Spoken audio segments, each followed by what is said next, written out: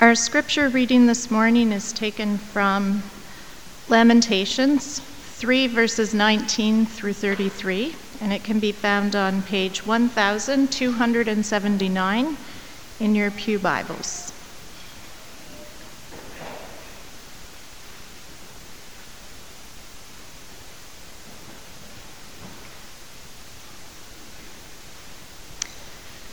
I remember my affliction and my wandering, the bitterness and the gall. I well remember them, and my soul is downcast within me.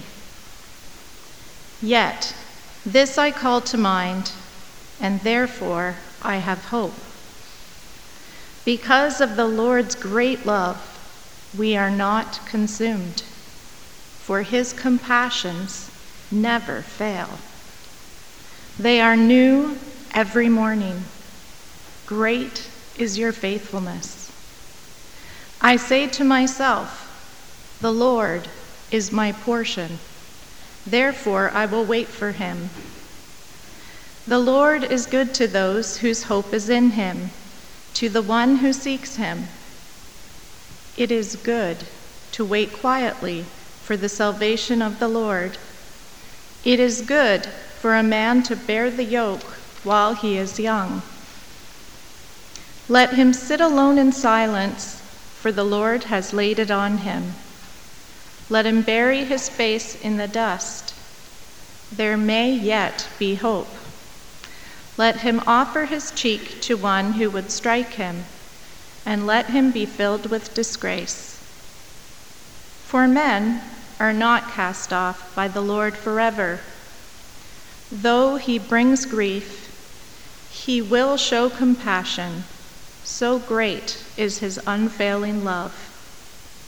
For he does not willingly bring affliction or grief to the children of men. This is the word of the Lord.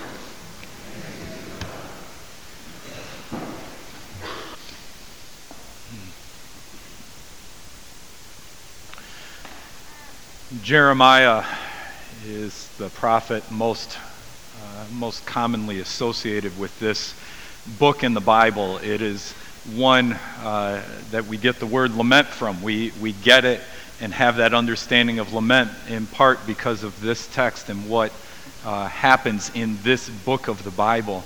And Jeremiah even earns the nickname among many church commentators going back centuries. They talk about Jeremiah as the weeping prophet, one whose heart has just been broken. You see, Jeremiah at a young age had received a call from the Lord to go to the people of God and to call them back to faithfulness and to point out to them the ways that they were disobeying God and say to them, but there's still time. There's mercy available for you, but they refused to listen. They wanted nothing to do with that message, and as time went on and they continued to refuse to listen to Jeremiah, God gave Jeremiah the message that the people would be taken into exile, that the curses of that original covenant that God had made with the people were going to happen, that they would be removed from the land, that their lives would be filled with anxiety and worry, that they would be separated from the presence of God. What a message. What a message to have weigh heavily upon your heart. And not only to have it weigh upon your heart, but as you communicate that word to the people, to have the people stubbornly refuse to listen, stubbornly refuse to turn and repent, and then you watch as these people that you have loved, these people that you have served, are dragged off into exile. All those parts of Deuteronomy and Leviticus that we like to skip over that talk about God's judgment has just happened right in front of Jeremiah's eyes. The people have been dragged off. It seems as if God's people, once ransomed and rescued from Egypt, have now denied God, have lost hope, have been taken away. And the words that Jeremiah uses in the opening part of this section, I well remember my bitterness and my gall, my wandering. The word there for wandering is literally homelessness. I have no place anymore. Your people are gone. Your presence is gone. I feel only your absence, O God. Where are you?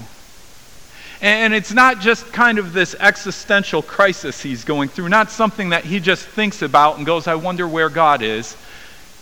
It's something that's gotten so far into him that he describes it as wormwood in the original language. There's a taste in his mouth as if he's licking wormwood. A sour that sets your teeth on edge, a bitterness that disturbs your stomach and makes it so that you can't eat. Jeremiah is deeply, deeply troubled. Where are you, God?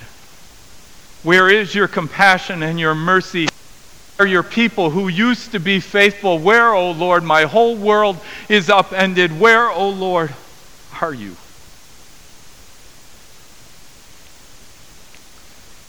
There's trouble. There's trouble. And it's not foreign to us. It may not be as a direct result of sin and that, but we still live in a world that is marked by sin and the consequences of that original sin.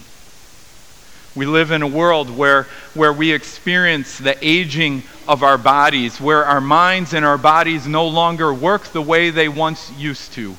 And if you're too young to understand that, go find a senior member of the church and sit with them for a while. And senior members, feel free to share some of your stories. Help us understand part of that journey of growing older that we often overlook in our youthfulness. We still bear the consequences of the big capital letter S sin and that curse. We feel it. Some of us feel it not so much in our bodies or the deterioration that comes with age, but we feel it in the mental health challenges we have. We had just this past week the Bell Let's Talk, right? Trying to raise awareness and get rid of the stigma of talking about mental health issues. If we take a look at our congregation and just go based on percentages in our culture, 20-some% of us are dealing with depression at any given time. We're dealing with anxiety at about that same rate. And we talk about things like bipolar disease and schizophrenia, which are present here among us. And we recognize that we have a crying out in us that resonates with Psalm 13, where the people of God would say, "How long, O Lord, how long?" And it wasn't just a quiet song. It was a guttural song. Lord, see us. See the brokenness that we feel in our bodies, in our minds. Hear us crying out for that peace that you've promised, that peace that passes all understanding. Hear us longing for that day when you will make us whole. How long must we live under the curse? How long? We live in a world, too, if we just listen to the news.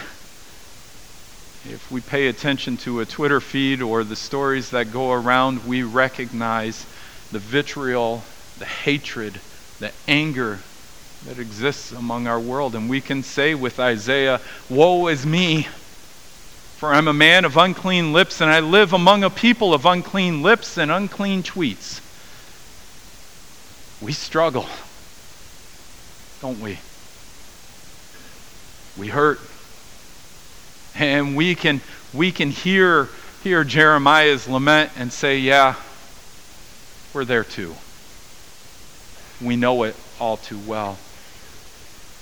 And so I want to say to Jeremiah today and say, how do you get to that place of hope? How do you get to that place where you say in this text, Jeremiah, "Yet this I call to mind, and therefore I have hope"? And how do you come back at the end of this text and you say, "For no one is cast off by the Lord forever," because it sure feels like it. We feel that absence. We feel the lack of the fullness of life that's promised us in Scripture. We wonder where God is. There's some grace in this text, though. There's some grace that we need to hear, and we need to dig a little deeper to be able to understand the word of grace that Jeremiah is clinging to in the midst of circumstances that say and shout and scream at him, God has left you. Verse 23 or 22, because of the Lord's great love, we are not consumed, for his compassions never fail. There's a few words in here to slow us down and pay attention to. One, because of the Lord's great love. Some other translations say, because the Lord's steadfast love. It's trying to get at an underlying word in this text that we've talked about a little bit here before. It's called hesed. It has everything to do with what we just did here this morning. Hesed is God's covenantal pledge to love us no matter what. It's God's covenantal faithfulness that says, even when you think I'm not there, I'm still there. I'm still with you. I am committing myself to you, even though I know you won't commit yourself fully to me. Paul, writing to one of his mentees later on, said, even when we are faithless, he remains faithful, for he cannot deny himself. And what Jeremiah is clinging to is that hesed of God, saying he is a God of love. That is fundamentally his character. And even though the circumstances of my life and the world around me right now don't make sense, I'm choosing to focus on this one thing. The steadfast love of the Lord never ceases. His mercies are new every day, or his compassions are new every day. And that word for compassion in there, we need to sit with for a moment, because it is a powerful, powerful word. And we lose it quite often in our English because we hear compassion so often. In fact, we even talk about compassion fatigue, right? But this word compassion, it comes from the root word for womb, a woman's womb. And it tacks into it the idea of aching. It is the aching of a woman's womb that God has for us. That love, that motherly love that says, this is my child and I'm not giving up. I am not letting go. I am not abandoning. It is that motherly love, that compassion of God that Jeremiah clings to. You are a God whose womb aches for us. This is who you are, God. And even though the world around me doesn't make sense, I cling to this reality that you are the God whose steadfast love has been pledged to us and who aches for us with that motherly love ache. We need to sit with that in the midst of our brokenness. In the midst of places that don't make sense, in the midst of aspects in our lives that feel like they have fallen apart, and we wonder where God is, and we cry out, how long, O Lord, how long? We need to sit until the point we also hear God crying out, I love you. I will never forsake you, never abandon you. I love you.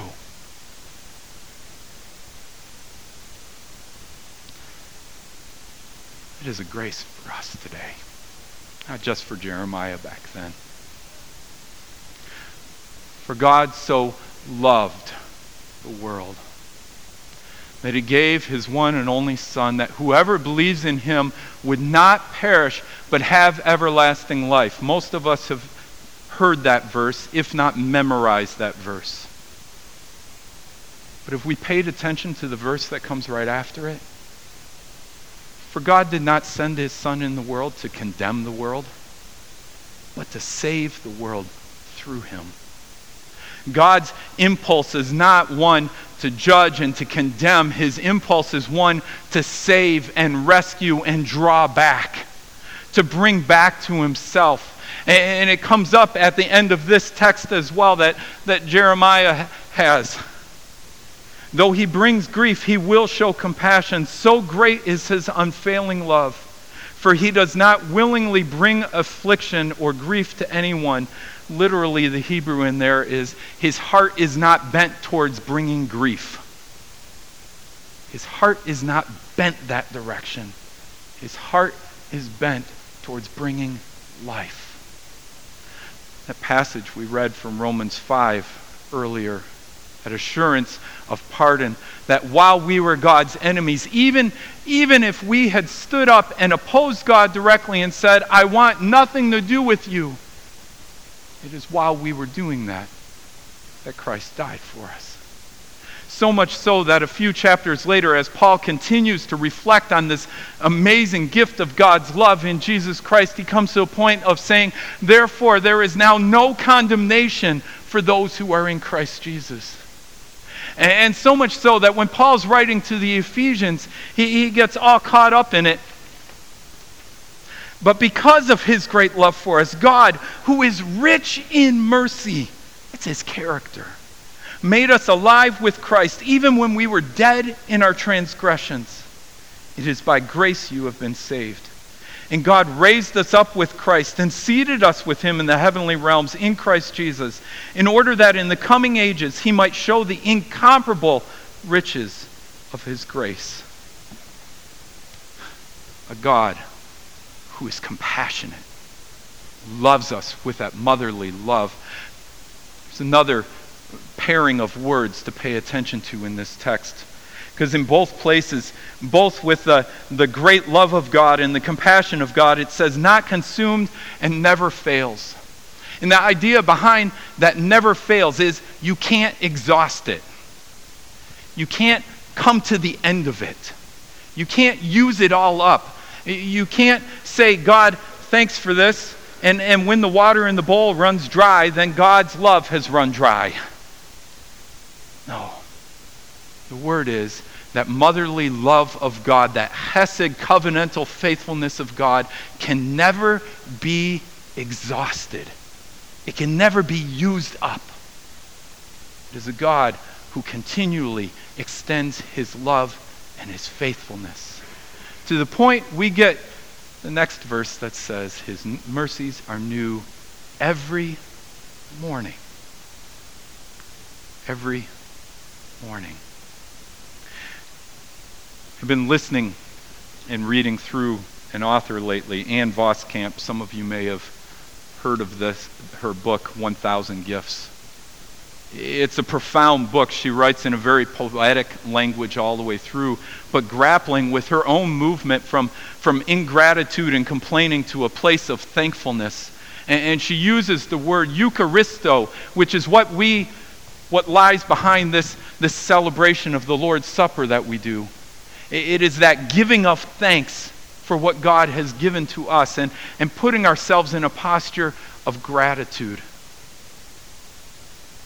I'm going to invite you, if you feel comfortable doing so, simply to close your eyes while I read this as she wrestles with, how do I get to that place of joy instead of anger and bitterness? I know there is poor and hideous suffering, and I've seen the hungry and the guns that go to war. I have lived pain, and my life can tell. I only deepen the wound of the world when I neglect to give thanks for early light dappled through leaves, and the heavy perfume of wild roses in early July, and the song of crickets on humid nights, and the rivers that run, and the stars that rise, and the rain that falls, and all the good things that a good God gives. Why would the world need more anger, more outrage? How does it save the world to reject unabashed joy when it is joy that saves us? Rejecting joy to stand in solidarity with the suffering doesn't rescue the suffering. The converse does. The brave who focus on all things good and all things beautiful and all things true, even in the small, who give thanks for it and discover joy even in the here and now. They are the change agents who bring fullest light being capitalized there, to all the world. When we lay the soil of our hard lives open to the rain of grace, and let joy penetrate our cracked and dry places, let joy soak into our broken skin and deep crevices, life grows. Jeremiah demonstrates for us one way of getting there, of acknowledging the brokenness, acknowledging the sorrow, but at the same time saying, yet, Lord, I trust in your hesed. I trust in that covenantal faithfulness. I know you are a God who loves me with a motherly love that will not end, that cannot be exhausted. And therefore, I take hope.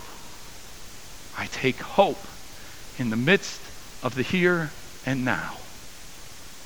Let's pray.